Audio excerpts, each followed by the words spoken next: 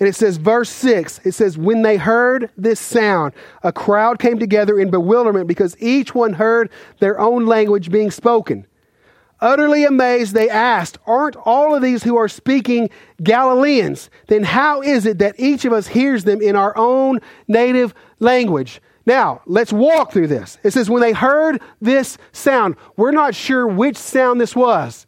We don't know if it's the mighty rushing wind or if they was the sound of their own native language being spoken. Like, we don't know. But whatever it was, the gift of the tongues brought people in.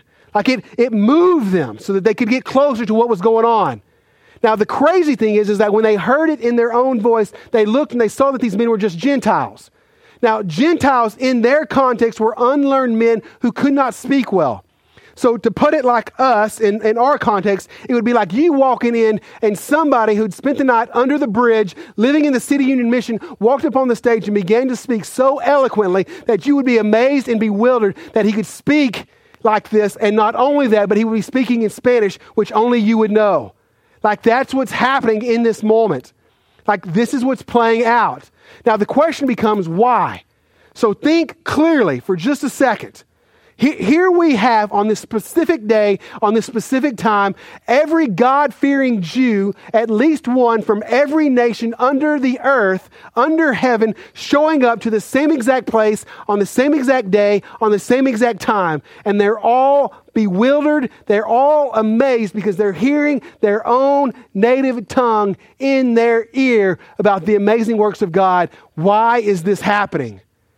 Like, why is this happening? And so if you think through this, like if you got any history in the Old Testament, you'll remember there was a story where men's pride welled up among them. And they said, hey, we're going to be like God again. And so they come together, they start to build this tower, and the Lord says, listen, I've been down this road with men's pride. This will not happen. And until the day that I've set forth, I'm going to scatter all of you. And the Lord himself destroys the tower. He disperses all of their people, and he gives them separate languages so they can no longer talk. We call that the Tower of Babel. Now, from the earliest church father, not one of them will disagree that what's playing out here is the fulfillment of that story where the Lord is bringing them all back. He's bringing every tribe under heaven back to the same spot, but this time he's giving them a clear message from heaven. And he's speaking directly into their souls, like he's making them all of one accord. Where in the Old Testament he had to separate them for their pride, in the New Testament he begins to bring them back together and show them his grace and mercy. And so all of the God-fearing Jews, all of them are here hearing this story. And it says, utterly amazed, they asked, aren't all of these who are speaking Galileans? Then how is it that each of us hears them in our own native language? Parthians, Medes, Elamites, Mesopotamians, Judeans, Cappadocians, Pontus, Asia, Phrygians, Pamphylians, Egyptians, and parts of Libya near Cyrene, Romans, Jews, Cretans, Arabs. We hear them declaring the wonders of God in our own tongues. Amazed and perplexed, they said, what does this mean? What does this mean? 120 people speaking into their souls. Because here's the story. And before we go much further, I just want to kind of relay this to who we are. Like, what's happened to them has happened to us. Like think about this. Like these guys, these Jews, they would show up on the days of the festival. They would go to Jerusalem. They would do their thing, and then they would all go back home and live their lives again. Now, how does that play out in our lives? Where once a week we go to the festivities, we go to the celebration, we go to church, and then we all go home and live our lives. But on this particular day, something shifted. Like something changed here. Where they could no longer just go about our business and say, you know what, we've come to the festival and now we're going home. Something shifted in them. And I would say to you that the Western church is no different than this. Like the Western church needs a shift to where we no longer just go to the celebration and then go home. Like it needs a shift. Like we need the Lord to redo this again. And I believe on certain levels he is. And so he rolls in and he says, some, however, made fun of them and said, they have had too much wine. Verse 14, then Peter stood up with the elders, with the 11. He raised his voice and he addressed the crowd. Fellow Jews, and all of you who live in Jerusalem, let me explain this to you. Listen carefully to what I say. These people are not drunk as you suppose. It's only 9 a.m. No, this is what was spoken by the prophet Joel. Now there's a ton happening here. So let's just walk in this. All right. So the first thing I want you to see is like some, however, made fun of them and said they have had too much wine to drink. Why would they say that? Why would they say that? Because here's the thing. What had they witnessed? They'd witnessed 120 people speaking in different languages. Now, some will tell you that this is the fruit of the Spirit, that they got drunk on the Spirit, and I will tell you to be careful with that. Like these men were not drunk on the Spirit, because the fruit of the Spirit is part of that. It's called self-control. So these men were not drunk on the Spirit because they were full of the Spirit, meaning they were fully in control, although the Spirit was moving through them. And so what did the gift of tongues do? It brought the crowd. And what did the crowd do? They mocked them and they were amazed. And so if you're here this morning and you're part of the crowd, that's what you do. Like sometimes you come here and you're amazed, and sometimes you leave and you mock. That was all that the tongues brought. The crowd who was amazed and the crowd who mocked. And then Peter stands up with the 11 and he raises his voice and he addresses the crowd. Now think through this. You've got 120 people prophesying, talking about the goodness of the Lord. So the Spirit is now alive. He came to sit with 120 people and they're all talking. But here it says that Peter stands up and begins to address the crowd. So what happens to the other 120? What happens to the 119? Like what happens to them? And I will tell you, they ceased talking. Like they stopped. So that Peter could address the crowd in one language, the native language of Jerusalem. Now, why is that important for you? Because what it shows you is another piece of how the Spirit works. Like the Spirit never works against himself. He always works along with himself. Like think about what Jesus said. He says that the minute that the Spirit comes to live in you, that you're alive. And because I and the Spirit are one, I can no longer deny you. And so in this play, the Spirit is working with himself because he cannot work against himself. A house divided shall not stand. So when you come to me and you're like, the Lord has told me to go do this, I'm always going to ask you why. Because if it doesn't align with his word, then it doesn't make any sense. It doesn't make any sense. And a lot of you will say, well, God has told me this. And I will tell you that unless it says it in his word, then he may not have told you that. Especially when you're doing things that go directly against his word, because they cannot deny each other. And so Peter addresses the crowd. All 119 voices stop and Peter's voice raises up. Now think clearly through this. Like Peter did not prepare a message. When Peter woke up, he did not have a sermon in his back pocket, and he surely did not think that he would be speaking to thousands of people.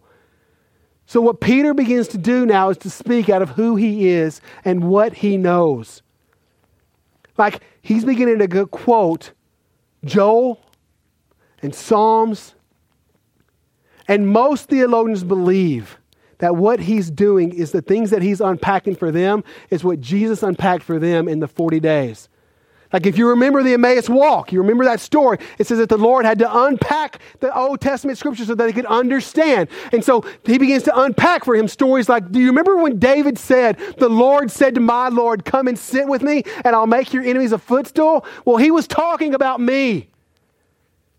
Do you remember that when Joel said these things, that the prophecy will come and that people will dream dreams and that old men will dream dreams? Like he was talking about this season. Like he began to illuminate their eyes. And so what played out for him was this story. And Peter, out of who he was, just began to preach the gospel. And what you'll notice is that these men's hearts did not change until the gospel was preached. The tongues did not make their hearts change. The hearing it in their native language did not make their hearts change. The only thing that was going to shift them was when the gospel was preached.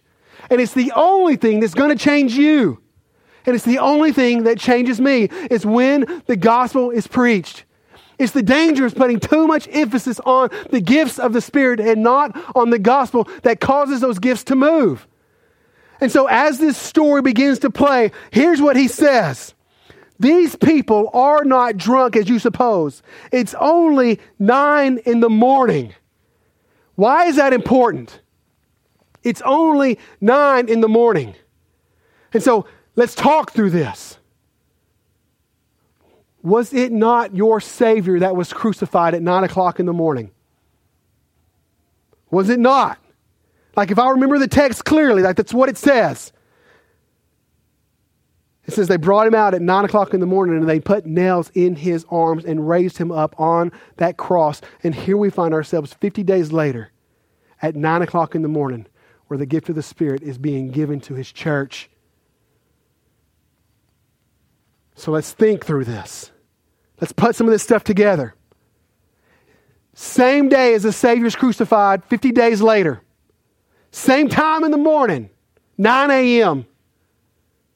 Every God-fearing Jew is in this one specific spot. And the outpouring of the Spirit fills them all and purifies them, giving them something fresh. Like think about Peter. Like here's the story of Peter. Like when I think about things that I've done that I know caused the Lord to grieve. Like I think about Peter making eye contact with the Lord on the third time that he denied him. And Peter running off in the wild and crying. Like that's a hard moment to overcome. But yet you see him rise right here, right now. Like all this Peter that you used to know, he's beginning to walk out the door. Now let me just kind of explain. I'm going to explain some of this to you next week on how this works, but I'm going to kind of give you just a teaser for just a few seconds. Like here's kind of some things that happen with the Spirit. Like as the Spirit begins to mold you into who He's formed you to be, what happens in your life is that God begins to take precedence and people begin to become smaller. Like when you first come to know the Lord, like the majority of us, people are still really huge in our lives. Like your identity comes from people. But as the Lord begins to move you, like He becomes larger and people become much smaller and your identity begins to shift. I'm going to show you on paper how this works because there's dangers to understanding this philosophy. Let me explain to you how this worked for me. Like in my starting of this church, New City, like when I first began to preach the gospel, you were way bigger than the Lord was for me. And I would get off this stage and I would be concerned about what you thought about me and whether you liked me or whether I did something well. And here's what I would say to you today. You are not bigger than the Lord for me. And in fact, I will go even further and I will tell you that just like this day, every Sunday is dedicated to the glory of the Lord. It's dedicated to the power of the Lord. It is not dedicated to you. The problem in our lives is that you think life has been dedicated to us. Like that's the problem with me. Like every time that life begins dedicated to me, everything falls out of control. This day the Lord has given us for His name, for His renown, for His glory. And if you're here and you don't know Him, praise God that you're here. Because just like me, you're sitting on a roll where the Spirit is wooing you in and drawing you into confession and drawing you into conviction and drawing you into the grace of who Jesus is. And so I praise God for you. But this day is not about you. It's about Him and His glory and His name. And just like Peter addresses the crowd, so I will address you. In the last days, God says, I will pour out my soul and my Spirit on all people, and your sons and your daughters will prophesy. Even on my servants, both men and women, I will pour out my Spirit in those days, and they will prophesy. And so what Peter's doing is like, listen, you know the story of Joel. The whole book is about condemnation for Israel until you find these little nitbits where the Lord says He's going to do something fresh. And what He is doing now is that freshness. Nowhere in this does he say that the prophecy of Joel has been fulfilled. He just says the prophecy of Joel is in the process, meaning that what's happening right now is still happening. Like there are those of you in this room who are dreaming dreams. Like read about them. The Muslims all over the world are prophesying and dreaming dreams of Jesus. So are you. Some of you have logbooks of you keeping up with your dreams because you know this is true. Up until this moment, up until Pentecost, the world was on a crash course with this moment because heaven did not reside on earth. But after this day, the kingdom came here, not in the form of one man, but in the form of thousands, because Jesus said it. I must go because I am encapsulated in this human form. But when the Spirit comes, he will move from man to man. And instead of there being one Spirit-filled man on this planet, there will be thousands of them, millions. And this is what's playing out. This is still in line because on Pentecost, the worlds collided and heaven came. Heaven broke into the earth. And now we are running side by side, waiting for the day when we look up and we see the Lord's face. Because that is the last step. So if you're a dispensationalist, like I don't know if you're a dispensationalist, like let me explain to dispensationalism is like there's seasons of the world. Like if you take Nebuchadnezzar's statue, you'll understand that there are seasons of the world. I, at some level, am a dispensationalist. And I believe that we are living in the last season, which is known to dispensationalists as the season of grace. And that's what Peter is saying here. He's like, listen, the Lord came and he changed everything. And we're living in this season, man, where everyone can know him. And he says, this season will end. And he ends it with this prophesying of Joel as well. He says, I will show in the heavens above and signs on the earth below, blood and fire and billows of smoke. Like he's beginning to prophesy the last season. He says, the sun will be turned to darkness, the moon to blood before the coming of the great and glorious day of the Lord. Meaning that this is the last season. Like right now, everyone has the chance to know him well. And there will come a time where he will show up and everything will turn to blood and all the femurs will break. And he says, and everyone who calls on the name of the Lord will be saved. Power here. Like listen to the power. Like prior to this moment, like you don't get this because you've always heard this. But for them, all they knew was to slaughter animals year after year. And now what they're saying is listen, if you call on the name of the Lord, if you call on the name of Jesus, you will be saved. And for them, that meant massive repercussions. Because to call on the name of Jesus and to make him Lord means that you had to attach Old Testament verses to the name of Jesus. Like words and verses that were aligned only for deity had to be connected to Jesus. And they had to fit his name now. And for them to take that step was massive. It's not so massive for you, but I will tell you the same context comes for you. Like for you to call on the name of the Lord means that the things in your life that you've called Lord before can no longer be called Lord. Like it's part of the walk. It's part of the walk. In fact, I'll go so far as to say this. He says, fellow Israelites, listen to this. And I will say to you, fellow Americans, listen to this. Jesus of Nazareth was a man accredited by God to you by miracles, wonders, and signs which God did among you through him. As you yourselves know, this man was handed over to you by God's deliberate plan, meaning that it was God's plan for Jesus to die. It says, God's deliberate plan and foreknowledge, and you, with the help of wicked men, put him to death by nailing him to the cross. Now, let's think through this for just a second. Like, replace that word you with your name. Like, with the help of wicked men, Chris. With the help of wicked men, Casey. With the help of wicked men, Matt. With the help of wicked men, we crucified Jesus. And so He'll go on to call this generation a perverse generation, but I will say to you, did Jesus Christ die for every sin, both past, present, and future? And to that, we must answer yes. And so if Jesus died for all future sins, that means he died for the sins that I committed today and for the sins that I committed tomorrow. And so am I guilty of putting Christ on the cross? Yes.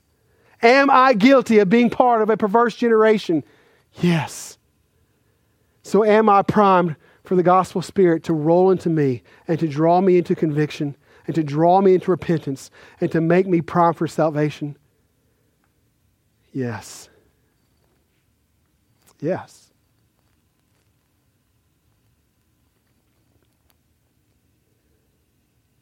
And it says, but God raised him from the dead, freeing him from the agony of death, because it was impossible for death to keep its hold on him. But God raised him from the dead, freeing him from the agony of death, because it was impossible for death to keep its hold on him. David said about him, I saw the Lord always before me. Because he is at my right hand, I will not be shaken.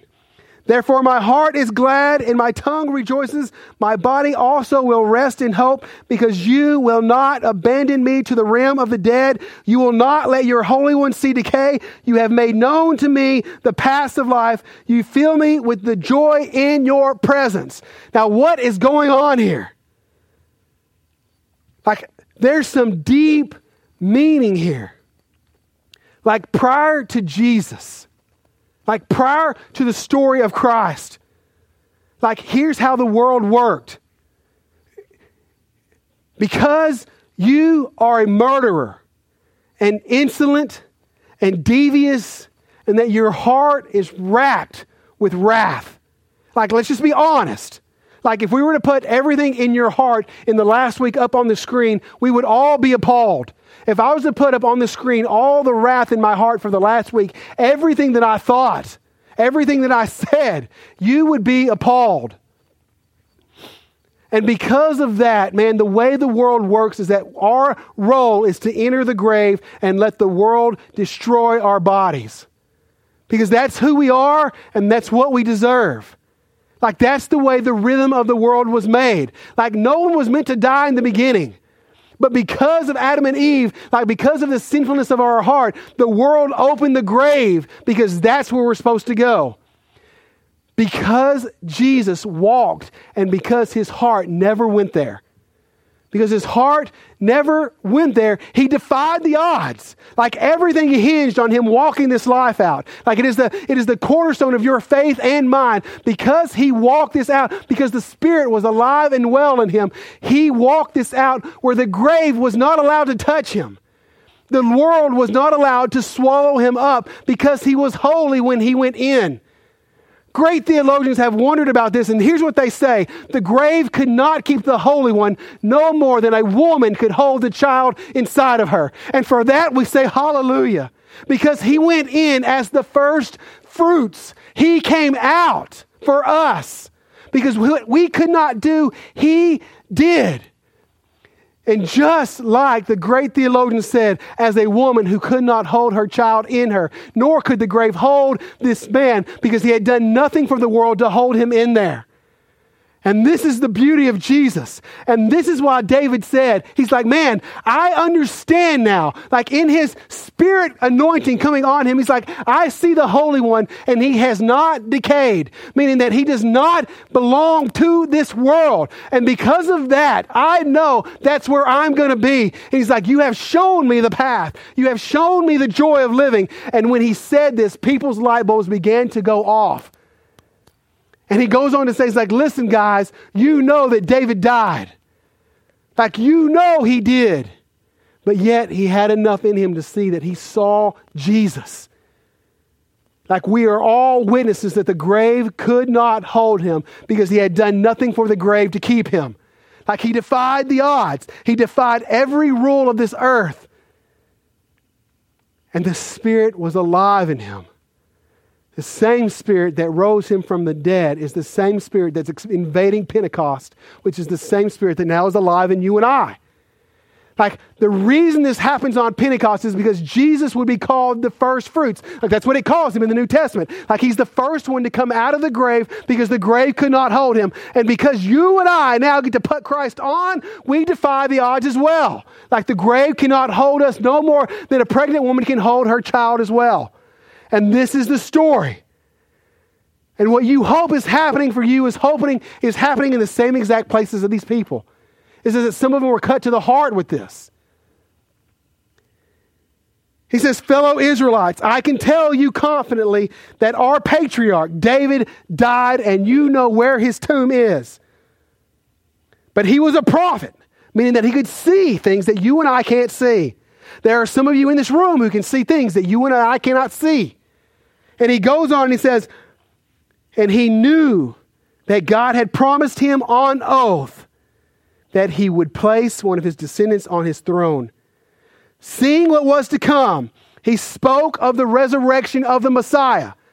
Like, here's what he's doing. He's bringing them back into remess. He's like, listen, everything that's happening today has been foretold. Every piece of this. Like, the church is fixing to explode because all of this has been ordained. And I'll give you even more here.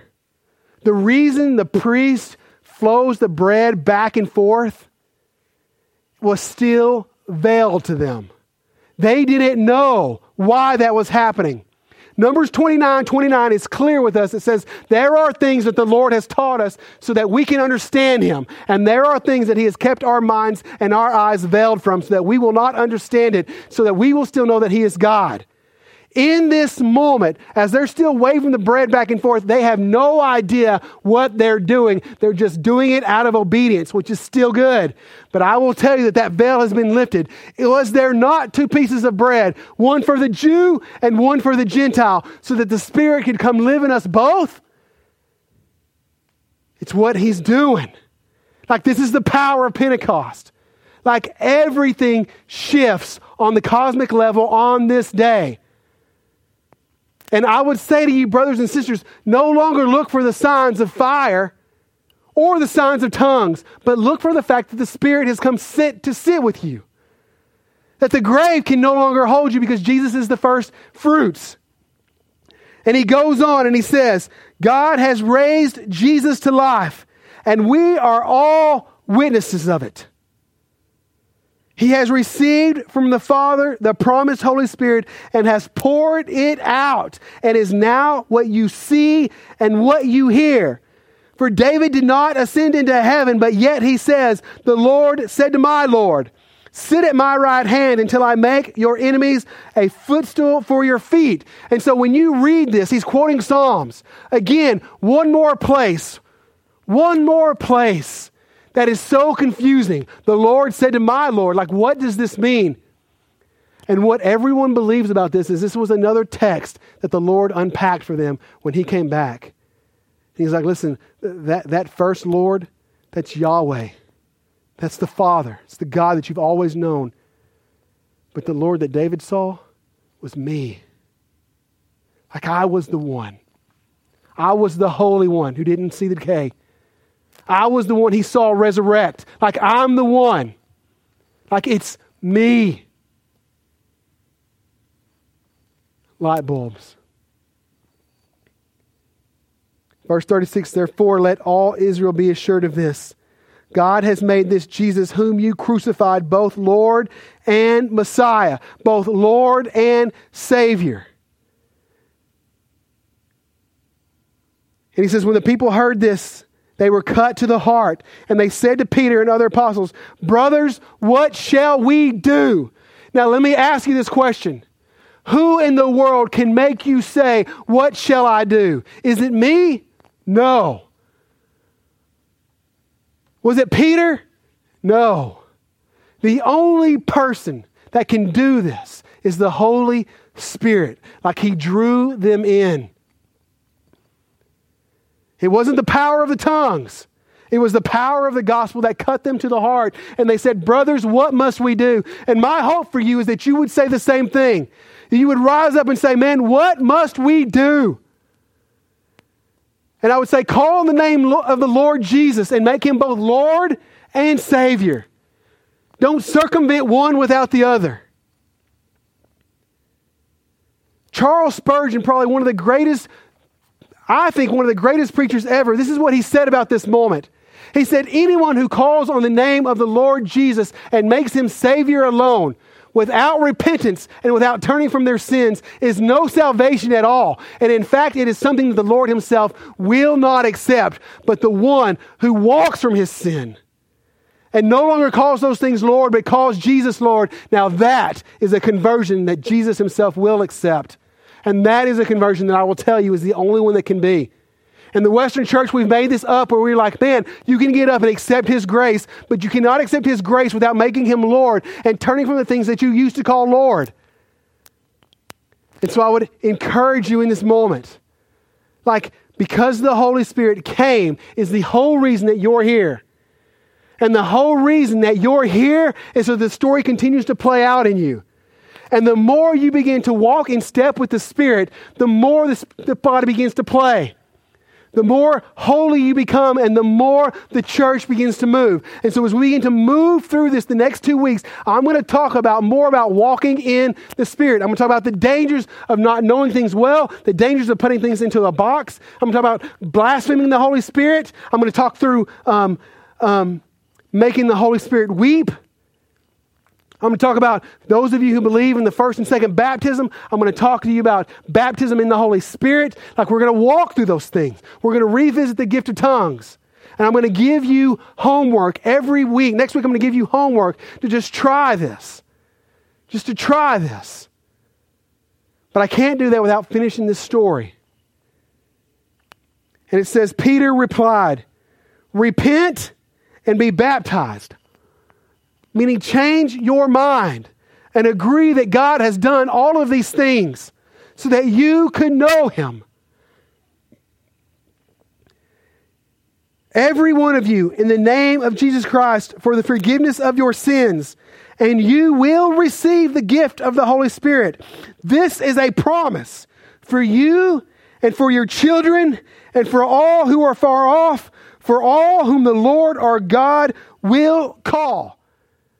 For all whom the Lord God will call. Now, this promise is still in play. If you're a grandpa, if you're a grandma, if you're a mother, if you're a father, if you have no kids whatsoever, this is for you. He says that on this day, on the day of Pentecost, on the outpouring of the church, so that 2016, that you and I would still be walking in step with the Spirit. That the church would be continued to move, that anyone who calls on the name of the Lord and makes him both Lord and Savior will receive the gift of the Holy Spirit. The first time this has been promised ever in this book, that he will come and sit with you. And this gift is not just for you, it's not just for your kids, but it's for your great-grandkids, your great-great-grandkids, and all who are far from that day who will call on the name of the Lord. It's for all who will call on the name of the Lord. It is a promise that the moment you call on the name of Jesus, that the Holy Spirit comes to sit with you. And in you, the church will continue to move. The church continues to move. It is your story. It is not some story for far off. It is your story. The day that this happened, your story came to play. And wherever you multiply your life, this day becomes your birthplace. This is the power of Acts chapter 2. Stay with us as we continue just to walk in the power of the Spirit, who he is, what he does. 3 weeks. God, you are good. I praise your name for this group of people. Lord, I would ask you, like as the Spirit resides in us, for us to begin to learn to walk more in him. Man, for us to challenge ourselves, to let him come upon us suddenly. And Lord, that we would find ourselves in situations where he just hits us and says, do this now, Lord, and that we would be open to that and responding. And Lord, I would pray by the end of this series that all of us have done that at least once, and that we have a story to share. God, you are good. We ask these things in the name of your Son. Amen.